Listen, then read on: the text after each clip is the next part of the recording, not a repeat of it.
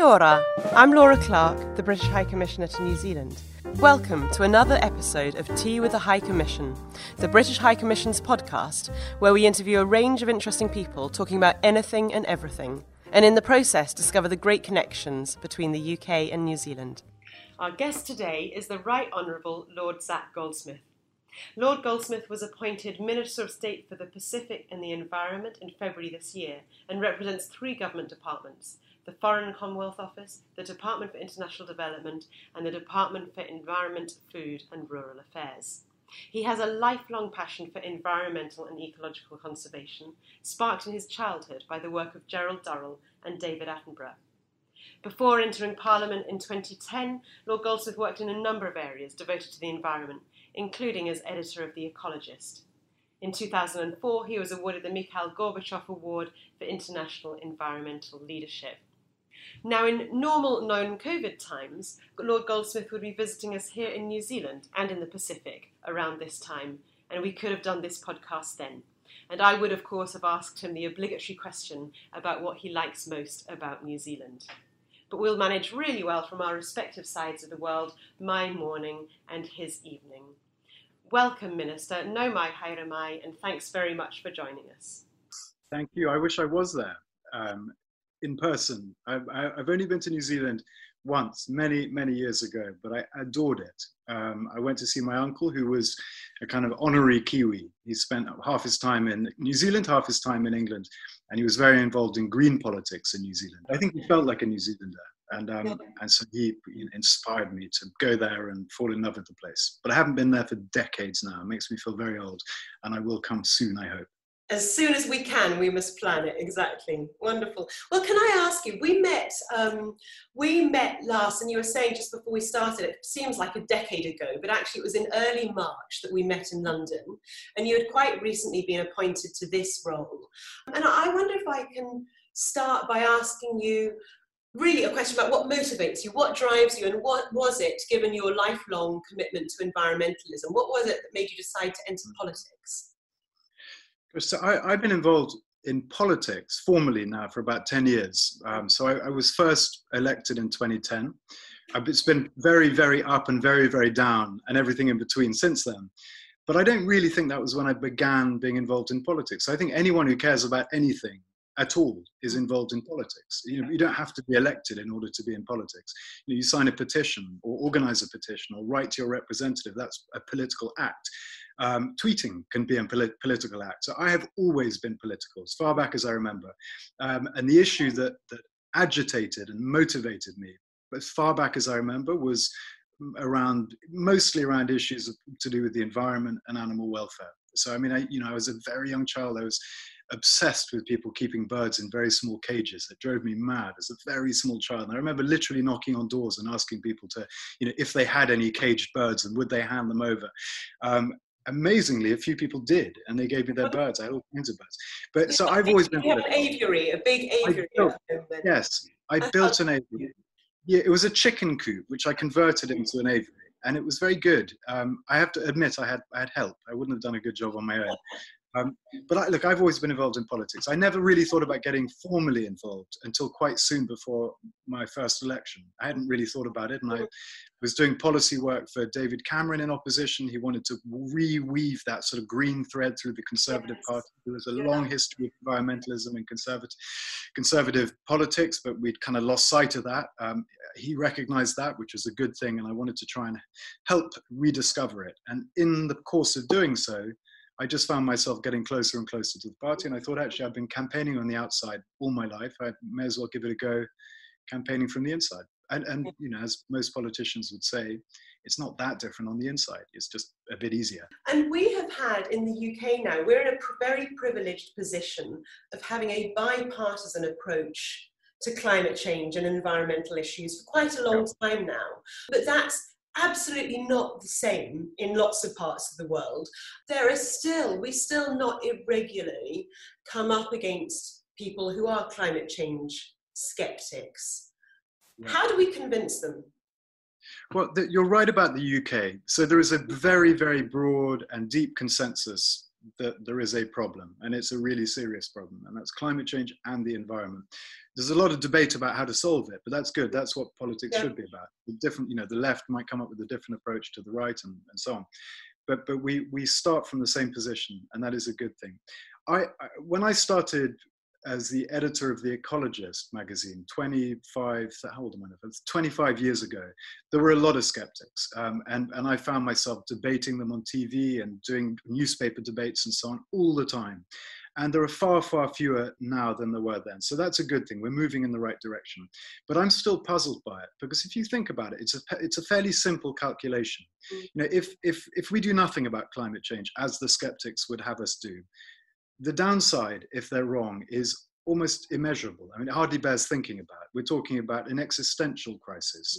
But if we act on climate change and do all the things that we know we need to do, and we're wrong, so what? We end up with a cleaner economy, a decentralized economy, cheaper energy, less waste, less pollution. It is a no-brainer. So my view is that in a sense, we need to almost work around the skeptics. The market has become a gigantic force, catapulting us in the right direction. There was more money invested last year in renewable energy than in fossil fuels. And it's an extraordinary thing. That's not because of politicians. It's because it's cheaper, it's more reliable, it's more effective, and so on. And that's the direction of travel. The only thing I would say as a kind of small print to that is, while there is a market for the technological transition that we need, not to say we shouldn't stimulate it, we should, but it is there. That is not true of nature. The rainforests on which all of us depend for everything are still worth more dead than alive. And that is a massive challenge. And that's something which I think should preoccupy us massively in the run up to COP next year. We have to find a way of unpicking that problem and creating some kind of balance there. Yeah, that's really interesting, isn't it? Because I think that's absolutely right, that in terms of energy and things like that, the economics speak for themselves. There's a compelling economic case, and it's not just relying on people's sense of what's morally right, but that doesn't apply to issues like biodiversity. So talk about that a little bit. Talk about, because New Zealand, of course, is very strong on biodiversity and protecting its taonga, so its natural treasures of bird life and all forms of nature. Talk to me a little bit then about the interface between the biodiversity agenda and the climate change agenda and things like nature-based solutions. Yeah, I mean, this I think is the issue that we want to bring to the table. This is where we want to have the biggest impact as a country, as co-host of COP. That we don't, I say we very grandly, but it is genuinely a government view that you can't separate the environment from climate change. They're not just linked, they're inextricably linked. They are one crisis, not two. And you cannot tackle climate change without also tackling nature destruction, and you can't tackle nature destruction without addressing climate change. And if your solution is looking at just one but not two, then your solution is going to be misguided. And that's the sort of, I suppose, crudely, the core message that we're bringing to the table. Now, our view is that you could probably find about a third, if not more, of the most cost-effective solutions to climate change by investing in nature-based solutions, things like mangroves and forests and so on. And yet, and there's broadly a consensus on that, but despite that, the amount of money that's spent through international climate finance by the donor countries on nature-based solutions to climate change is less than 3%. It makes no sense at all. So what we want to do is shift that. We want that 3% to look more like 30% and possibly even 50%. And we're pushing very, very hard for that. And we're trying to lead by example, so that when the PM announced last year that we were doubling our own international climate finance to 11.6 billion, he also said that much of the uplift would be invested in nature-based solutions. And that way we're tackling climate change, we're tackling biodiversity loss, we're also tackling on so many different levels, both poverty alleviation and poverty prevention. It is, there's an ugly term that economists use, solution multiplier, but that's what it is. When you back nature, you have so many different solutions cascading down as a consequence of that investment. So that's kind of, there's a lot of stuff we're going to be doing until between now and COP, but if there was one message, I think that's it. And can you, for our audience, give me a really tangible example of a nature-based solution? Yeah, I mean, the most obvious example, I suppose, is forests. So we know that around a quarter of all emissions come from deforestation. We know that about 80% of terrestrial biodiversity lives in forests. So by protecting existing forests, you're protecting an incredibly valuable carbon sink, and you're protecting the biodiversity. About 1 billion people in the world, incidentally, also directly depend on forests for their livelihoods. So you're looking out for them as well. And as you plant trees and restore degraded land, you're obviously absorbing huge amounts of carbon and the sort of cascade effect for people and for nature. And we know that, for example, if there's an enormous amount of money globally that's invested in water-related issues. We know that water, the source of all life, and when water runs out, you have conflict. It's a really big issue around the world, in some places more than others. But if you apply nature-based solutions, what does that mean? It means protecting the water towers, the hills, planting trees to prevent erosion, to slow the flow of water, to enable the land to hold water for longer during dry seasons. It's true even in countries that you think of that rain the whole time, like the UK. We have had unprecedented floods last year, but we know that if you plant the uplands, you increase the ability of the land to absorb water, sometimes tenfold. And it's an almost free solution, backing nature's sort of, free services, and the impact is phenomenal. So for me, nature-based solutions should be the first port of call, and we should be investing much more in nature-based solutions, and where nature can't provide a solution, then you look elsewhere. But you find that nature is an extraordinary part of the solution if we choose to back it, and that's what we need to do. And that fits very closely with, we've been engaging a lot with Maori in New Zealand on issues like climate change and sustainability. And they have this concept of kaitiakitanga, or guardianship, and very much that sense that you've always got to live at one with nature in a give and take relationship, because you've got to preserve it for generation after generation after generation. And I think there's a lot we can learn from those sorts of perspectives in the run up to. I couldn't agree more. And that's another area which I think has been slightly ignored or perhaps underrated, and that's the sort of the wisdom that exists among people all over the world who are on the front line. It's not a coincidence that a vast majority of intact ecosystems are controlled by, owned by, lived in by indigenous people. It's not a coincidence that their land, on the whole, not across the board, but on the whole, their land is protected. And it's not a coincidence that they are also finding themselves in the front line against often illegal activities that destroy the natural environment. So I hope at COP that we'll be able to create a really meaningful platform for those voices. One, so that we can benefit from that wisdom that exists, but also so that we can help indigenous communities protect themselves against the threats that they face. And we haven't yet got a meat on the bone in relation to what that looks like, but it's a commitment that we've made, and I'm absolutely determined that we follow through with it. Zach, our presidency of COP comes at a time, of course, well, it's now been postponed to November next year, but of course, a huge amount of the work happens in the run-up to that. And that comes at a time where the world is reeling from this global pandemic.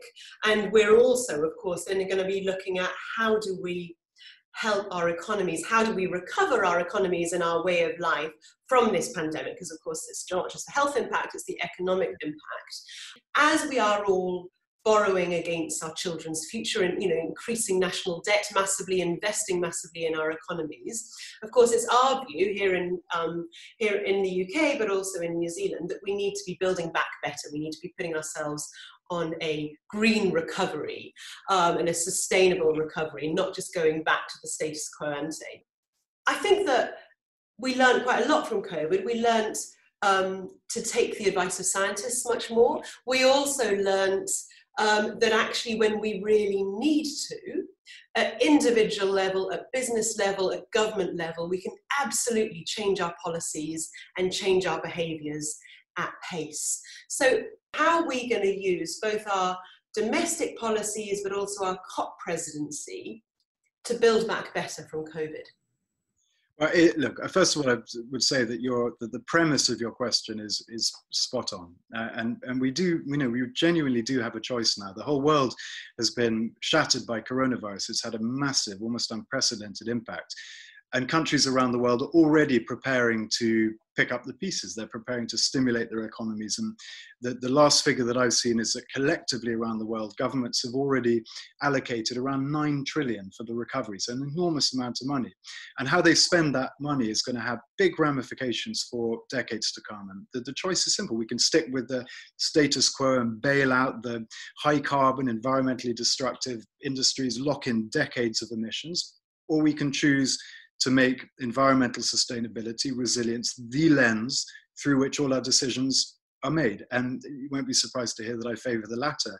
But so too does the UK government. And the PM has been very clear about that. He's made it very plain on a number of occasions that we intend to build back better and that the environment will be at the heart of our recovery. So it's really important that we sign up to that principle now. Obviously, how it manifests will be different in every part of the world. It could manifest in investments in renewable energy. It could mean ramping up our investment in making homes more energy efficient. It could be one of the initiatives that we're starting here in the UK. We've created a new challenge fund for the environmental NGOs and the conservation organizations, and they'll be able to pitch for some of that money in order to do their biodiversity work now as opposed to waiting 2 or 3 years. So we brought the money forward in order to be able to kickstart that process, and we'll be creating jobs on the back of that, but we'll also be getting environmental gains. So there are many different ways in which we can choose to spend that money and many ways in which we can choose to stimulate the economy. But the key is that we make decisions where the outcome is both climate and nature proofed. And I feel that actually the global discussion is so different today to how it might have been 4, 5, 10 years ago. It feels to me from all the bilateral discussions I've had, and I'm sure you would say the same in your discussions in New Zealand, it feels to me that the world is ready now for a reset. And we just have to bank that and hope it, make sure it actually means something. Absolutely, let's hope. And we are very much looking forward to you taking part virtually in our Build Back Better conference that we're doing here in New Zealand in a week, I think it is.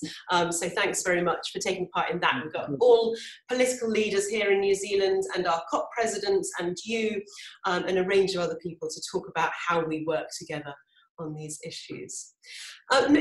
Can I ask you, you're Minister for the Pacific, and of course we talk about the Pacific, we also talk about Oceania, so refer to the Pacific and Australia and New Zealand, but why is the Pacific, why is Oceania such an important region for the UK? Well, I'm a bit biased. Partly because, look, my job matches my passion. So the Foreign Office component of my job is an extension of the job that I already had, which was international environment, climate, conservation, and so on, which is what my life has been about. So my answer to you may not be the answer that everyone would give, but I look at those small dots on the map in the Pacific. Each one of those nations is a gigantic ocean state. And it's something that is often said to me when I'm talking to representatives from those states. And the ocean matters so much for every conceivable reason. It matters in terms of climate change. The ocean as well is a huge carbon sink. It matters in terms of global stability. A billion people depend on fish as their main source of protein. About 200 million people depend on fish for their livelihoods. And yet we are choking the waters with plastic and we're wiping out fish stocks at an extraordinary pace. So I am hoping that we will really be able to form very strong and enduring partnerships with small island states in the Pacific, but actually elsewhere as well, in order to, again, ensure that the voice of those small island states is heard loud and clear at the COP that we're hosting, but also to ensure that the ocean features much, much more prominently than has been the case until now. And I'll just make one other point which relates to that question, but also previous questions. As you know, the Chinese will be hosting the Biodiversity COP, the sort of sister convention, a few months before we host the Climate COP. And it is our ambition, very much so, to create a meaningful bridge between those two conventions, because a good climate COP would have a good impact on biodiversity, and a good biodiversity COP would have an impact on climate change, but they're treated as if they're entirely separate. So we want to try and bring them together as much as possible, and that again is where our friends in the Pacific, I think, can play a really important role. Absolutely. And I was at a meeting at the Pacific community a while ago. They're representing Pitcairn, of which I'm governor. And it was exactly that they were saying. I think it was Prime Minister Henry Pune of the Cook Islands was saying, some people talk about us as small island states. We're actually large ocean states. And Yeah. Pitcairn, for example, it's 2 miles by 1 in size, but its marine protected area is 840,000 square kilometres. And so it's... And one of the biodiversity jewels on the planet. I mean, it's an extraordinary thing. And hats off to them for that campaign. I was involved in that campaign as a backbench MP at the time, and they were superb. They had championed for their natural environment. Absolutely, and making the most of those natural assets and preserving them. Absolutely. That's what a great conversation. There's so much there, but I think the really key theme that comes through is how inextricably linked protecting nature and biodiversity is with our climate change agenda, and how much we're trying to drive those two things together. I want to close, I think, with just a couple of more personal questions, if I can. The first, I suppose, is what for you has been the most surprising thing about your role as a minister? I'll tell you what, I came into government with all the cliches and perceptions that people have about government from the outside. I expected banana skins all over the place. I expected to have to fight frantically for the slightest thing. But actually, I entered government and I became part of a fantastic team, initially in DEFRA and then DFID and now the Foreign Office. And I feel that we're actually part of a campaign. I don't have to fight internally. We are a team committed to the same outcome. And I find that if people are given within government an opportunity to really change things, to really kind of nail whatever their brief is, it will happen. So I sort of remember for years, ministers always complaining about the civil service and they can't do this and can't do that. I have found it a joy, actually. It's not to say that I've won every battle or won every argument. Of course I haven't, although I will continue to try. But I found that as a team, we have been really effective. I mean, I've been a minister now for a year and a couple of days' time. And I think because of that team, and because I've had these extraordinary people working with and around me, I think we've had an enormous impact. I think a lot has happened in the last year. So that has been a really eye-opening and wonderful thing. And I'm very grateful to them for all the work that they've done. So, I mean, it's a very general answer, but it was a surprise. It's been easier than I thought because the people are just such high quality and so good. Well, that's lovely to hear, and I think that most civil servants, myself included, we joined the civil service not because of the extraordinary remuneration, but because of that opportunity to try and change the world and make the world a slightly better place and be part of a system that can actually deliver change. Yeah. So my last question, which I always like to ask my guests, because we see these people in extremely powerful positions and they seem sort of all capable, but we all, of course, have anxieties or things that worry us. And so my last question is, what is it that worries you, or what keeps you awake at night? Though I know you've got small children, it might be the small children, but I'm really getting at, what is it that still makes you feel nervous or worries you?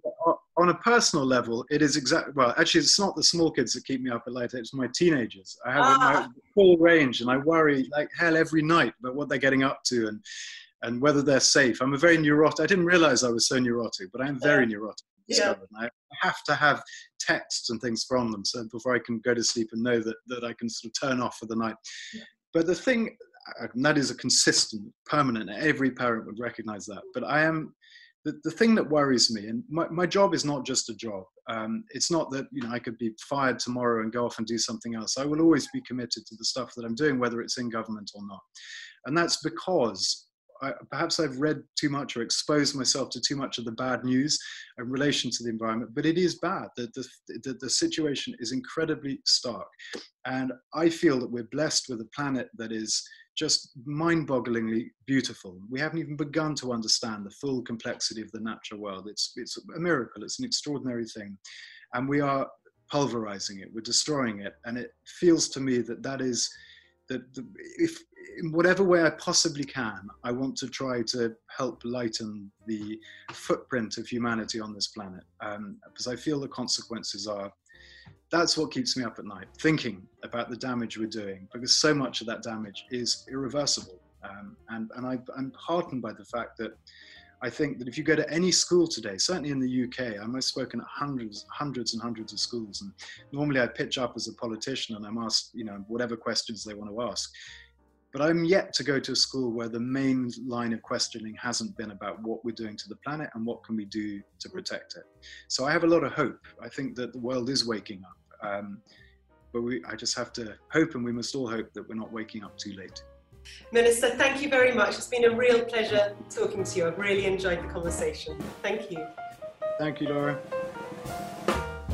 If you enjoyed this podcast, please leave a review as it helps others find us. And remember, you can subscribe to us by searching for Tea with the High Commission on iTunes or Spotify. Thank you. Ka kite anō.